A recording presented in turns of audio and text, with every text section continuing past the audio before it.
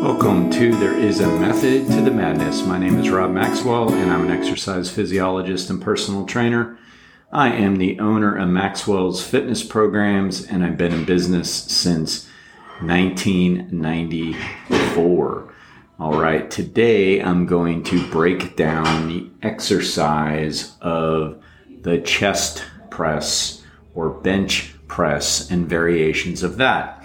For those that have listened to this podcast for a while, they know that I did that with the squat a while back. So if you enjoyed today's, go back on to your Spotify or Apple or wherever you listen to this podcast and try to find the one on the squat. I like doing these. I think it's important to really understand what we're doing when we do certain exercises. So I will get to that in just a minute. Before that, let me thank our sponsors, Jonathan and Lyn Gildon at the Gildon Group of Realty Pros. They currently have over 275 star reviews on Zillow, and they are absolute pros.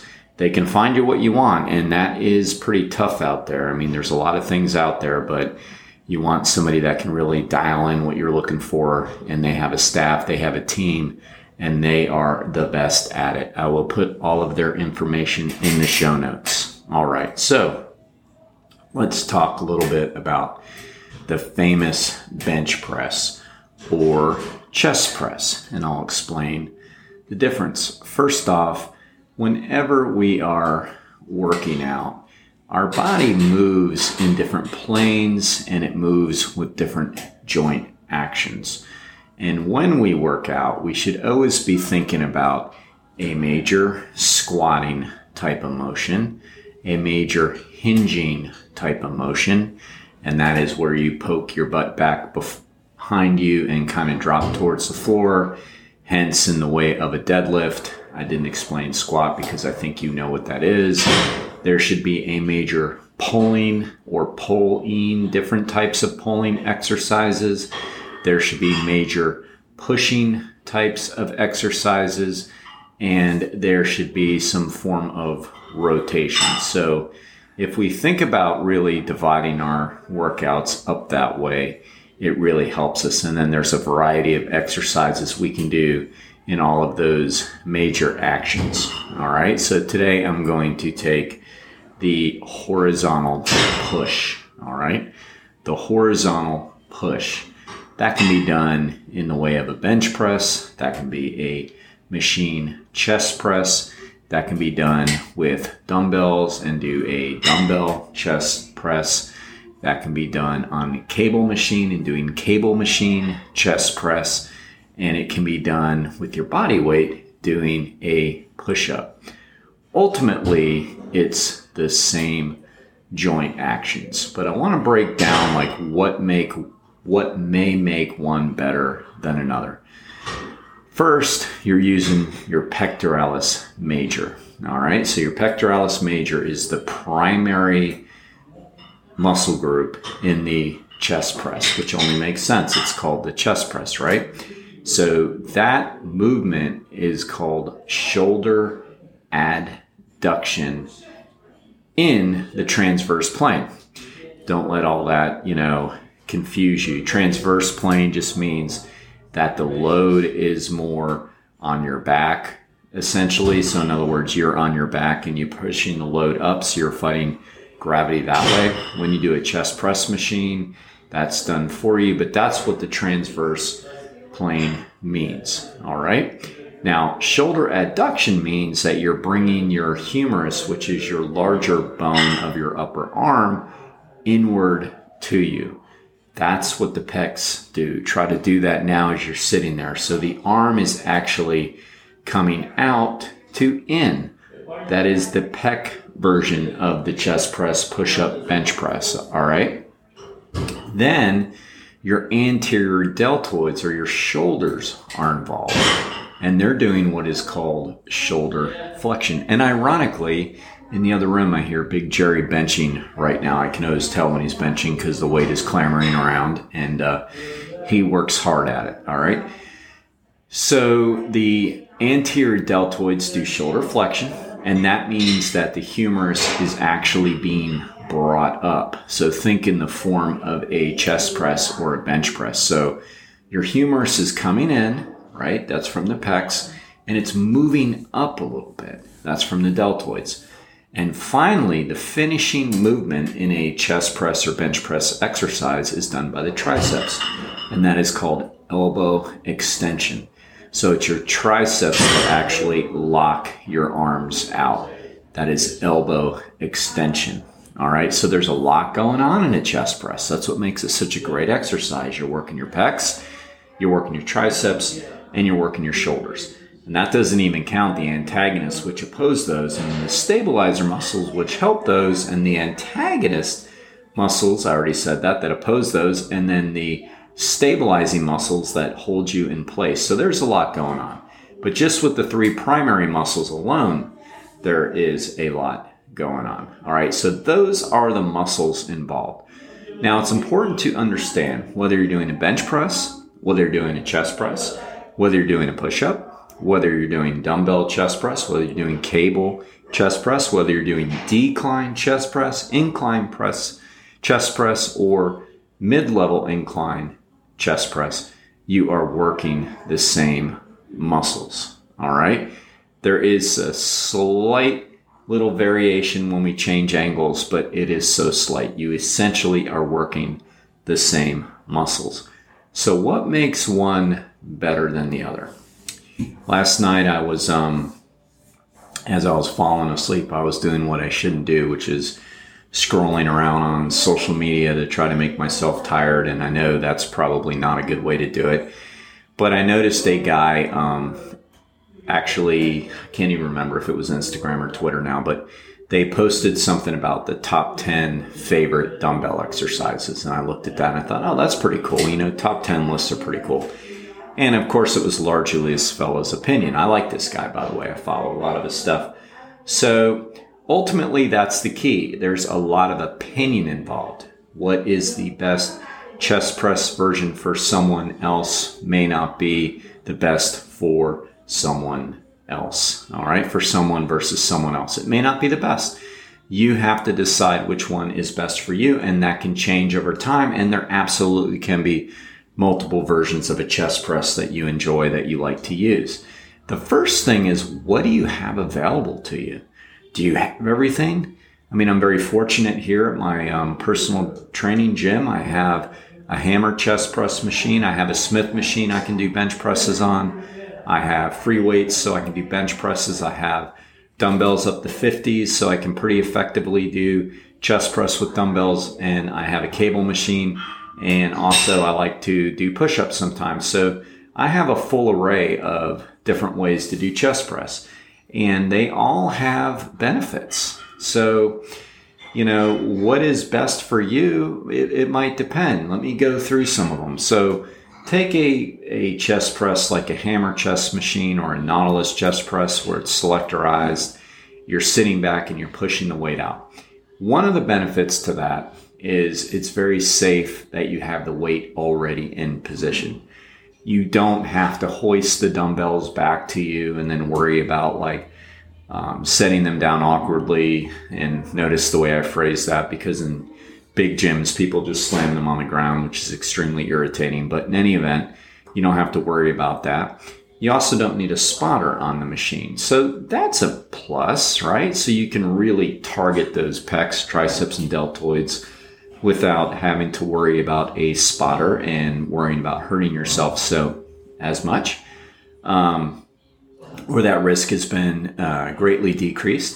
One of the negatives may be the fact that you're not using as many stabilizer muscles because your body's essentially being held in place by the machine, and you don't have to worry about grounding your feet as much. You don't have to worry about trying to keep your spine straight because the machine is doing a lot of that.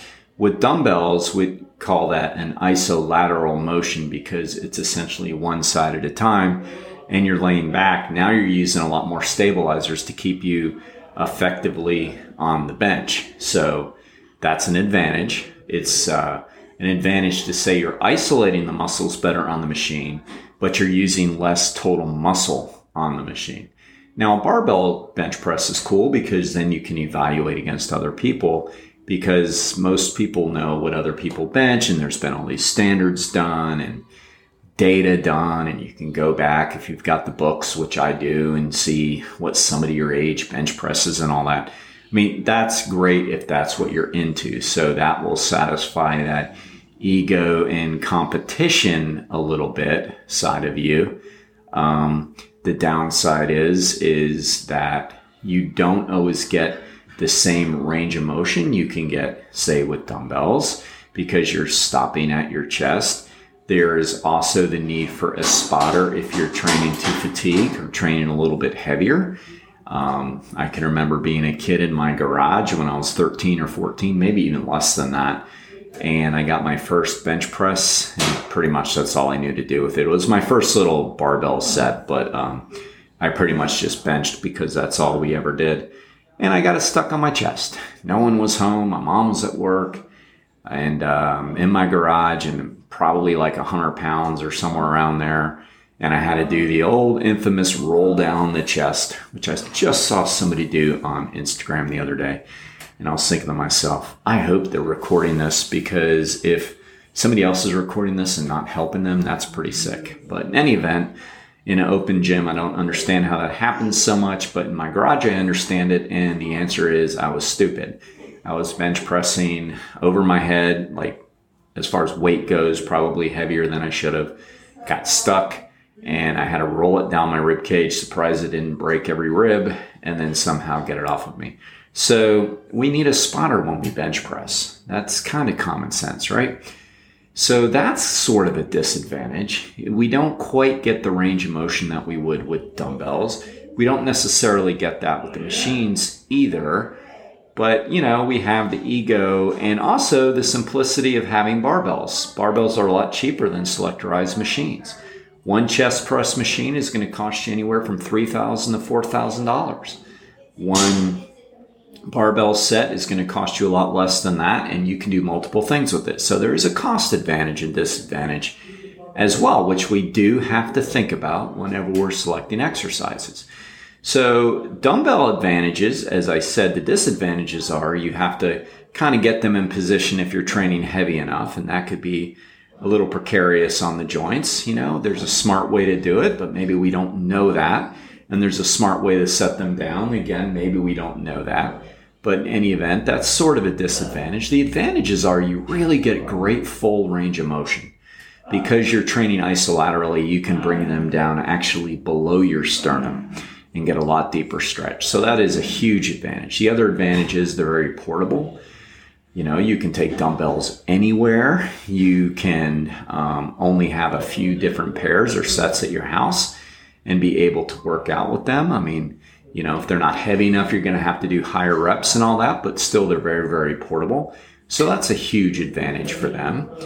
And then we can go to push-ups, which is the body weight version of a chest press. And what's so funny is I have this conversation with people often about body weight exercises. They're often dubbed the easiest, and that is so not true. Body weight exercises may be among the hardest to do. Think about this. You're essentially using 100% of your body weight whenever you do a body weight exercise. Now, if we want to get technical, because the way the body is positioned on your hands and toes and the arc you're on, studies show that you're actually using 70% of your body weight when doing a push-up off of your toes, off your knees, it's even less. Now, for most people, they really can't do 70% of their body weight on a bench press. I mean, not adults really, right? Kids practice it and, you know, can do it, but it's still hard. Strong people can do a lot more than that, but they have to get there first. So to do an effective push-up is a lot harder than people think. All right. So it's not the easiest. And I hate when people say that with their kids. The easiest exercises, strength exercises for kids, prepubescent kids, is actually going to be selectorized machines and dumbbells, because then you can use a very low percentage of body weight for them. The downside, of course, is, you know, that most kids aren't allowed in the gyms without their parents. So then you're getting them memberships or whatever. So I get why body weight exercises are so used for most people. We just have to understand that kids have to develop the strength before they can do them, and adults do too. They're not easy. Downside to push-ups: if you are strong, you're not going to be able to get stronger if you can, say, crank out more than 20 or 25. The reason is because strength training is meant to be anaerobic. That means without oxygen. That's the energy supply system that's regenerating the ATP. If we start to get aerobic, which is basically after 90 seconds or so, then we're really not using the fast twitch muscle fibers anymore, which are the ones that get stronger. So push-ups are a great maintenance exercise for people who are already strong, and they're great for building endurance, and they're great for feeling better and movement, and they're great for people that haven't really developed the strength enough to be able to do 20 or 25 at a time, because then they are anaerobic when they're doing them.